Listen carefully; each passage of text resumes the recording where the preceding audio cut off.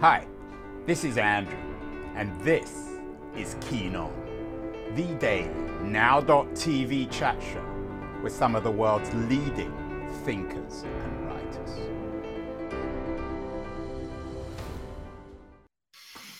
Hello, everybody. It is Friday, November the 18th. It's the 18th today, a Friday, the end of another surreal week when it comes to business and startups and technology and entrepreneurs. Hasn't been a great week, I don't think, for entrepreneurs. Very odd kind of week. There's a mutiny at Twitter just down the road from me in San Francisco. Elon Musk, once the pinup of startup entrepreneurs and technology on the West Coast, has incited a mutiny there. Everyone's quitting, hundreds of people. It's possible that Twitter will just simply collapse. It's a very interesting, I think, moment in a rejection of a certain kind of entrepreneur, at least. And everyone now is investigating Musk, not just the popular culture, but even Democratic senators who want to look much more carefully at what he's up to. Meanwhile, other entrepreneurs are in trouble. A young man called Sam Bankman-Fried, who ran a crypto exchange platform called FTX, has been in the news. He lost over 30, maybe $40 billion in a few hours.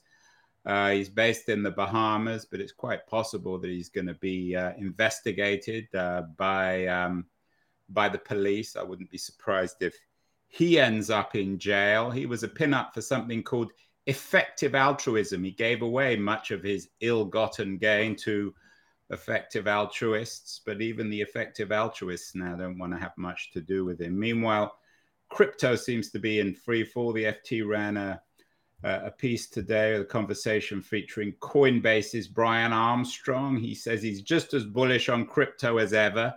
That must be about as profound a lie as I've ever heard. No one is bullish on crypto, even people in it. More and more people are losing huge amounts of money. Perhaps the most distinguished or best-known Japanese investor, Masayoshi Son, been revealed this week that he owes almost $5 billion to SoftBank. And just to cap everything off, as if this isn't enough, Elizabeth Holmes, the fraudulent or seemingly fraudulent entrepreneur behind Theranos, is going to be sentenced today. Both the Wall Street Journal and the Financial Times, the world's two leading financial newspapers, cover this in some detail. For some,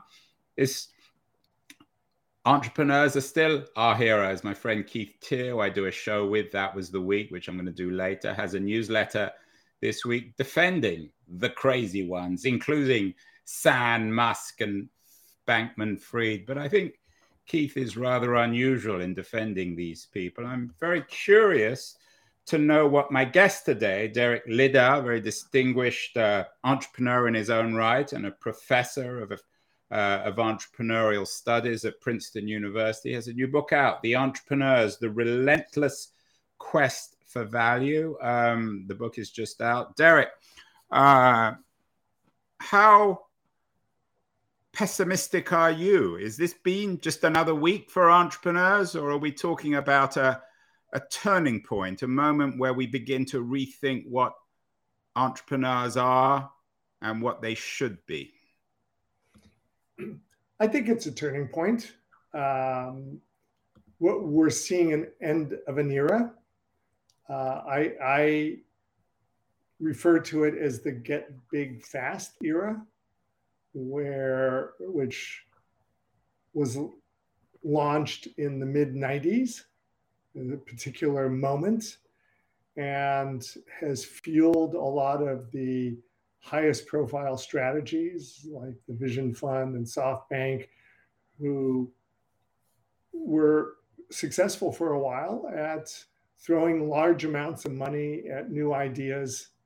And by virtue of how much money they threw at it, they could create the appearance of value for other investors.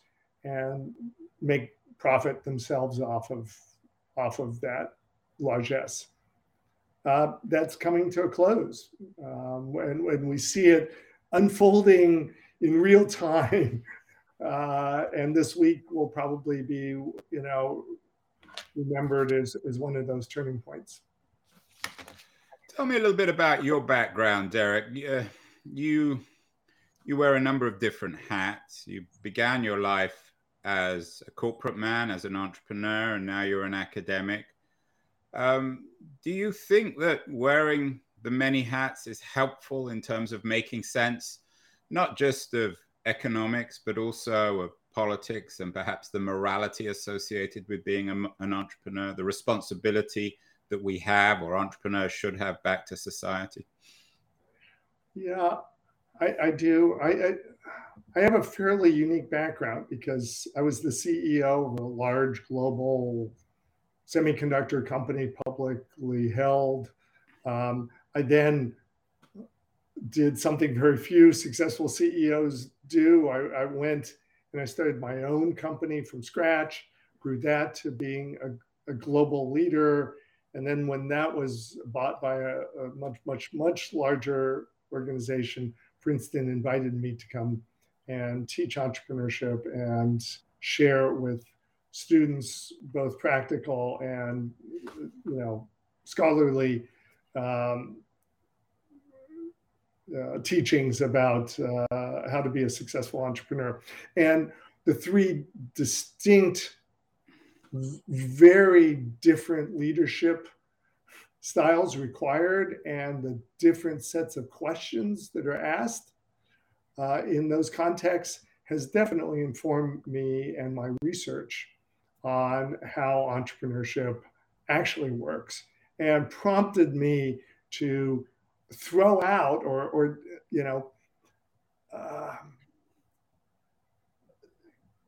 want to go beyond the narrative, the current mindset, which I thought was ultimately way too narrow and was not reflective of what entrepreneurship actually is and how it actually works. You begin the book very provocatively. I'm quoting you here in the preface. You write, I was asked by a student on my first day teaching at Princeton, what's the key to being a good entrepreneur? Now, of course, one might say good meaning successful, good meaning moral, good meaning popular. What are, perhaps, is there a single key, Derek, or are there many keys? Well, what is good is defined by society, and what's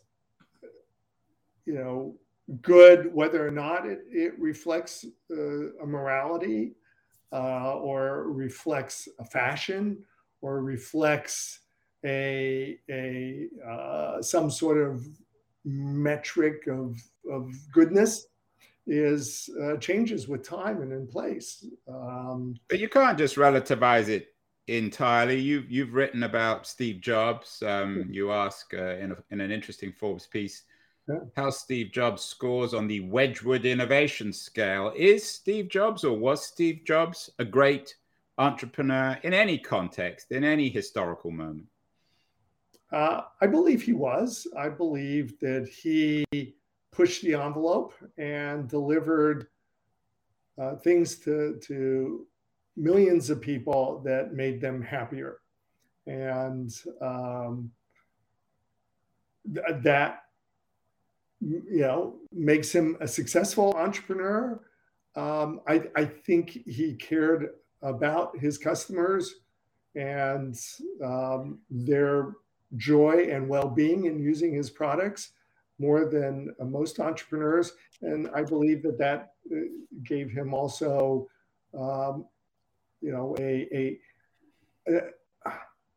he was an entrepreneur that cared about well-being beyond just momentary happiness. And I think that is a very important distinction among entrepreneurs. Although he was brutal to work for, I know a lot of people who work for him, and most of them hate him. Yes, and that was a problem. He if I could say, he was an asshole.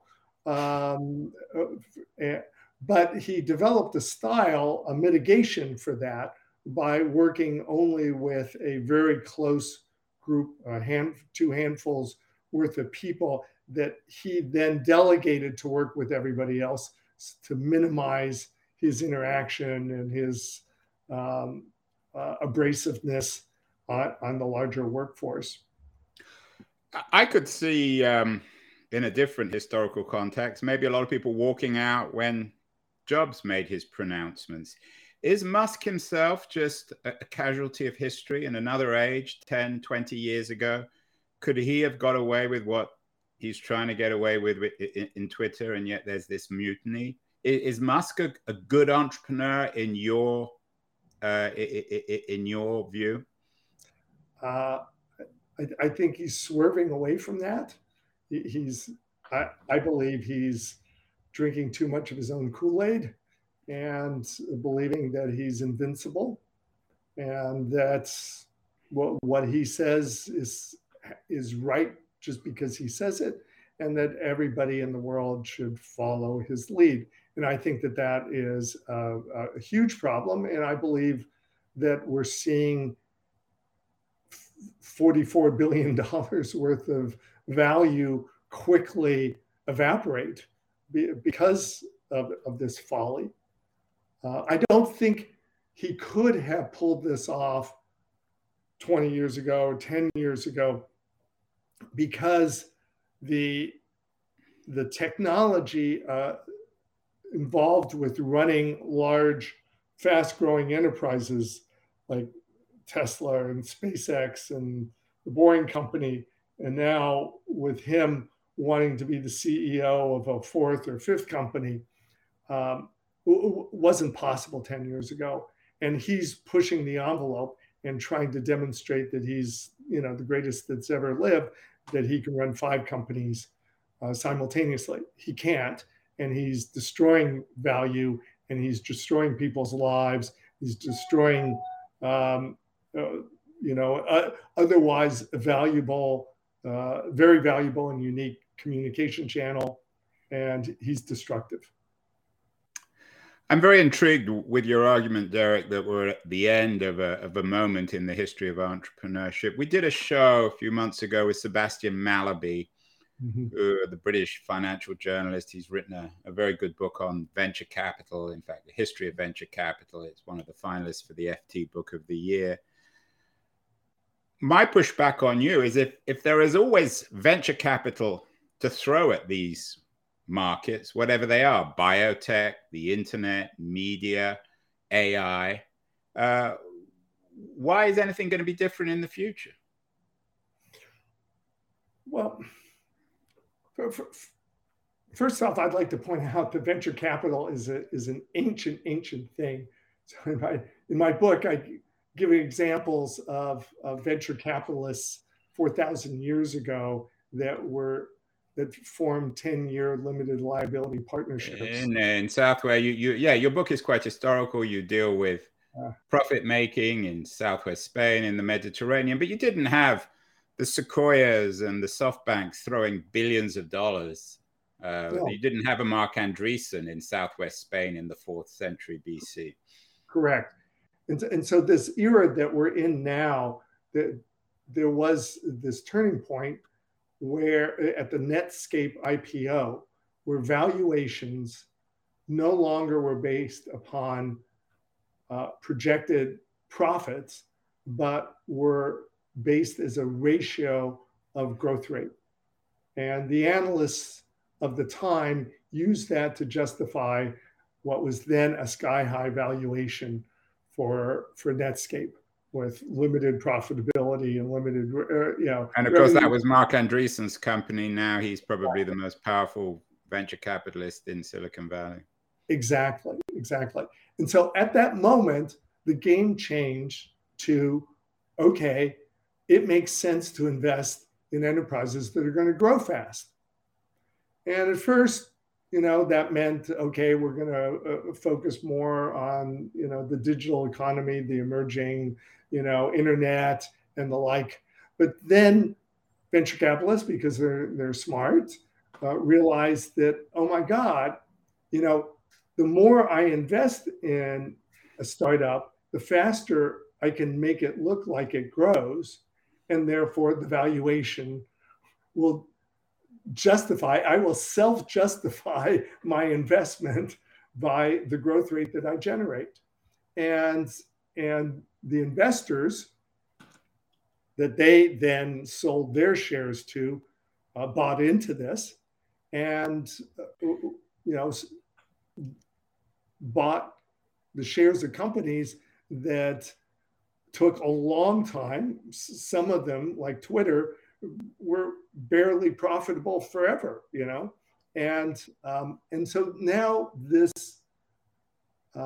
is being really tested, and I believe that many investors will back away from this paradigm, and maybe they'll adopt a new one, or maybe they'll go back to the old one.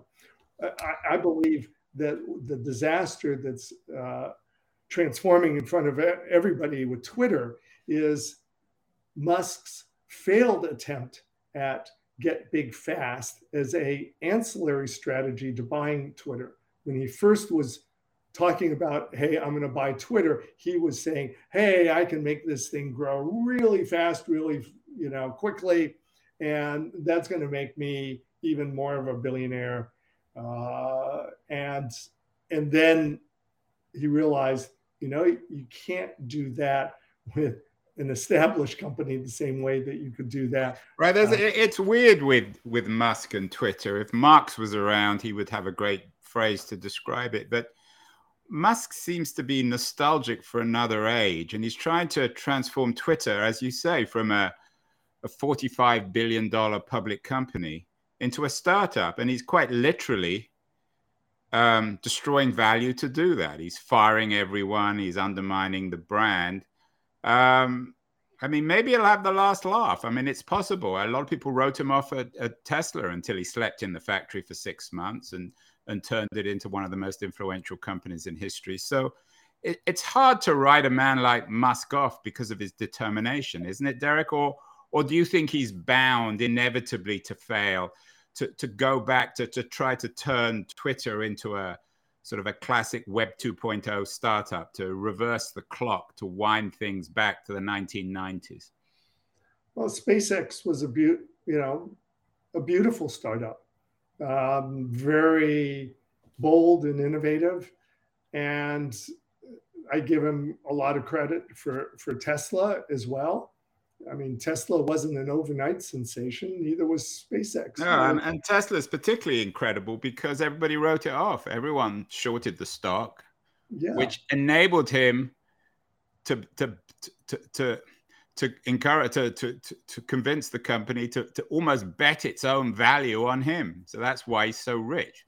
Yeah, and so he deserves a lot of credit for that. He's a brilliant entrepreneur.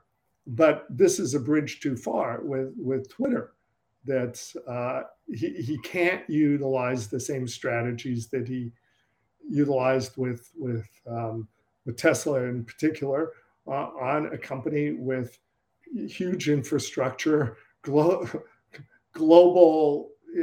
employees and customers, and you can't just dismantle it and rebuild it in a period of time that customers don't notice. So, this is going to be his Waterloo. This is his Waterloo, a bridge too far. Lots of cliches on this one. You wrote an interesting piece for the Journal about what you called the valuation sensation distortion, and you reminded us that in the United States, 5 million people every year attempt to become entrepreneurs. Do you think? And I'm to blame for this in the kind of questions I've been asking you. But do you think we focus too much on the Steve Jobs and the Elon Musks and the Sam Bankman-Frieds, and we should be focusing, when we think of entrepreneurs, on ordinary people setting up a store, an idea, an online business that may generate a few $100,000 if people are lucky? Should we be focusing more on the masses of entrepreneurs that define American economy? So I'll say neither. We should be focusing on neither, because both of them are misleading. And so my recent book, which looks at entrepreneurship in all different cultures and in all different times, points out that entrepreneurship as the single greatest source of change on the whole planet is a collective phenomena and not an individual phenomena. So it's not big or small. It's the fact that entrepreneurs watch what one another do, the big ones and the small ones, and they copy one another. They copy what works. And then as they copy what works, they can't help but personalize that copying. Hey, this is easier for me to do that thing this way than the way they were doing it, or hey, I think it looks better this way, or whatever. But in that personalization, this swarm of entrepreneurs that are collectively going after these identified pots of value creation are evaluating which of these personalizations work better than others. And those are the ones that then get copied. And that creates the foundation from which the next set of changes. And those changes, because they're all being evaluated within the swarm, are filtered as innovations. That's how entrepreneurs innovate. But that's how their impact is so massive, is the swarming phenomena and looking at each other and seeing what works. And that's what gets multiplied. And so that's the more important realization of what we should be appreciating and should be encouraging and should be thinking about differently, because it's not the Elon Musk and Tesla, because he bought Tesla was a little company when he bought it. Right. Actually, earlier this week, I was at the Techonomy event, and I talked to Peter Rawlinson, who was the original engineer at Tesla, invented the Tesla S before Musk even showed up. He has a new company now, Lucid Motors. So, but talking about the subtitle of the book, your book is called "The Entrepreneurs: The Relentless Quest for Value." That's the story of Musk's life, and also the story of Steve Jobs' life, their relentless quest for value.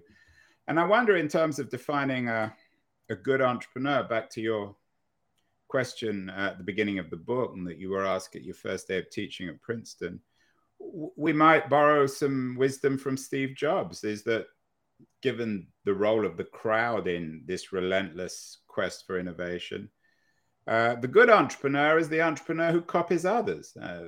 Jobs was never shy to admit that. He supposedly, quote unquote, invented the mouse, although, of course, he stole it from Xerox PARC.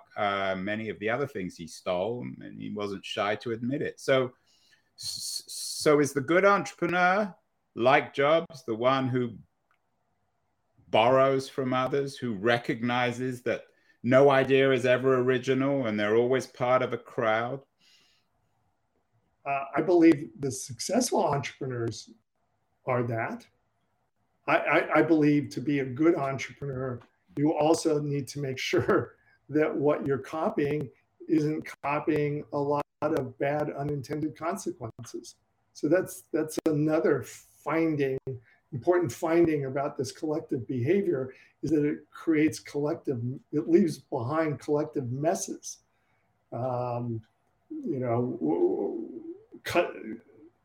Consumer, losses like, debt or workplace injuries, pollution, Poor wages. I mean, you've written a couple of books before, one called Startup Leadership and another, Building on Bedrock, which is what Sam Walton, Walt Disney, and other great self-made entrepreneurs can teach us about building valuable companies. But speaking about Sam Walton, Derek, we did a show yesterday with Rick Wartzman, who has a new book out on Walmart called Still Broke, which, while acknowledging some of Walmart's innovations, reminds everyone that Walmart, most of the people who work at Walmart are still broke. They don't earn enough money. What's so great then about innovators like Sam Walton? He's pre-Musk, pre-Steve Jobs, but he wasn't a great man, was he? At least a great, well, I mean, I guess he was a great entrepreneur, but maybe not quite a great man. Well, I think he was greater than most in his lifetime. So Sam Walton's been, passed away almost 30 years ago now. And what Walmart was already an enormous, enterprise, but it was still run as Sam Walton's, cornerstone. I mean, it was a mythological. He was a brilliant marketer.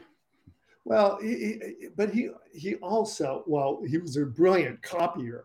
So he would brazenly go into competitors' stores and grab the store manager and get the store manager to take him in the warehouse to look at the returned goods, and then went back and told the managers, oh yeah, well, we better make sure we don't do that.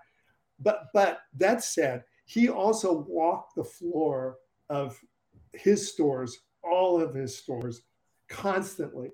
He was in the office only 2 days a week, and he walked the floor of stores all over the country 3 days a week, talking to his employees, making sure that they actually did have living wages.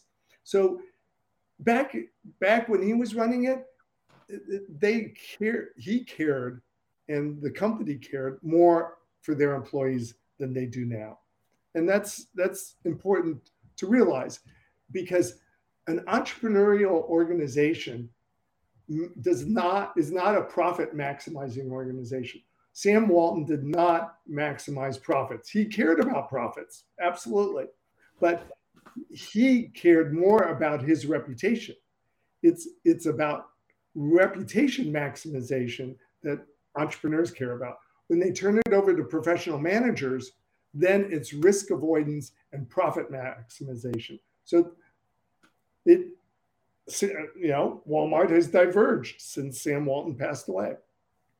And when I asked Wartzman at the end of our conversation what books he recommended, one of the books he recommended was one by Abigail Disney, revealing the truth about Walt Disney. He was another of the entrepreneurs you call out in Building on Bedrock. Is there one entrepreneur, Derek, for you who captures more than anything else? I mean, no one's perfect, but is there one entrepreneur in either American or non-American history in your book, The Entrepreneurs, that somehow captures what it is to be a good entrepreneur in this relentless quest for value? My favorite is Josiah Wedgwood. We know a British entrepreneur, and we know him for his vases and his ceramics.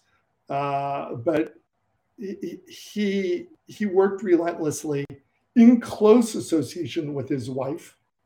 So they were a team. He took good care of his employees, both men and women. He created inline factory production to make it easier for the workers to do their jobs, and he provided housing for his employees, and he was great at figuring out taste. And he created the first brand, Queensware. And by the way, his store, he created the modern shopping experience with stores and, sales people that walk the floor and the like. And his store design was copied by Steve Jobs. The Apple Store is a updated version of Wedgwood's stores from the 1790s in London. And so I consider him the all-time best example of an entrepreneur. That's why I wrote the article about Steve Jobs on the Wedgwood scale. Right. So Steve Jobs doesn't presumably come out very good on the Wedgwood innovation scale. Is one problem with entrepreneurs in America in 20th century, maybe even 19th century capitalism, that they assume maybe it's the Carnegie scale, which Gates and even Steve Jobs existed on, that they spend half their life amassing massive wealth, realizing this relentless quest for value, and then they spend the second half of their life giving the money away. Is there a need to combine these two lives, perhaps as Wedgwood did, to create responsible companies, giving back, and at the same time creating value? Yes, absolutely. So there's Carnegie, hey, I'll absolve all my, the bad things that I did as an entrepreneur by giving away all my wealth in my lifetime. And that's what he says in his book. That's not going to work, because entrepreneurs are creating such problems, existential problems now on such a scale that we're not going to survive as a planet many more innovation cycles where entrepreneurs disregard the unintended consequences of their actions. We have to hold them accountable, or somehow make them feel accountable. And because these unintended consequences cannot propagate any further. What we will threaten, the fabric of society, will threaten the fabric of our planet. Entrepreneurs, because they operate on such a massive scale, can do that. So we have to reorient entrepreneurs in wanting, feeling that respect that they crave, that acknowledgement that they crave. We have to get them to focus on saving the planet and being rewarded for that and recognized for that. Yeah, that's an important message, a very important message, profoundly important message, of course, Derek, which also came out of the David Kirkpatrick's Techonomy event this week in Sonoma. I think you and David should talk. Very interesting conversation. Congratulations on the new book, The Entrepreneurs, The Relentless Quest for Value. What else, Derek, are you reading? What other books would you recommend our viewers and listeners? Well, I like Daniel Kahneman's Noise. He has such phenomenal insight into the workings of people and societies and how we think. So I really like that. Of course, I was very taken by The Dawn of Everything, A New History of Humanity. The Graeber book. We couldn't get Graeber, of course, sadly, because he wasn't available, but we did have a show about that book. Yeah. So very profound questions about how we think about things and how we tend to narrow them down in our own, ego. And I think we do that a little bit in how we think about entrepreneurs as well. So I resonated greatly with that book.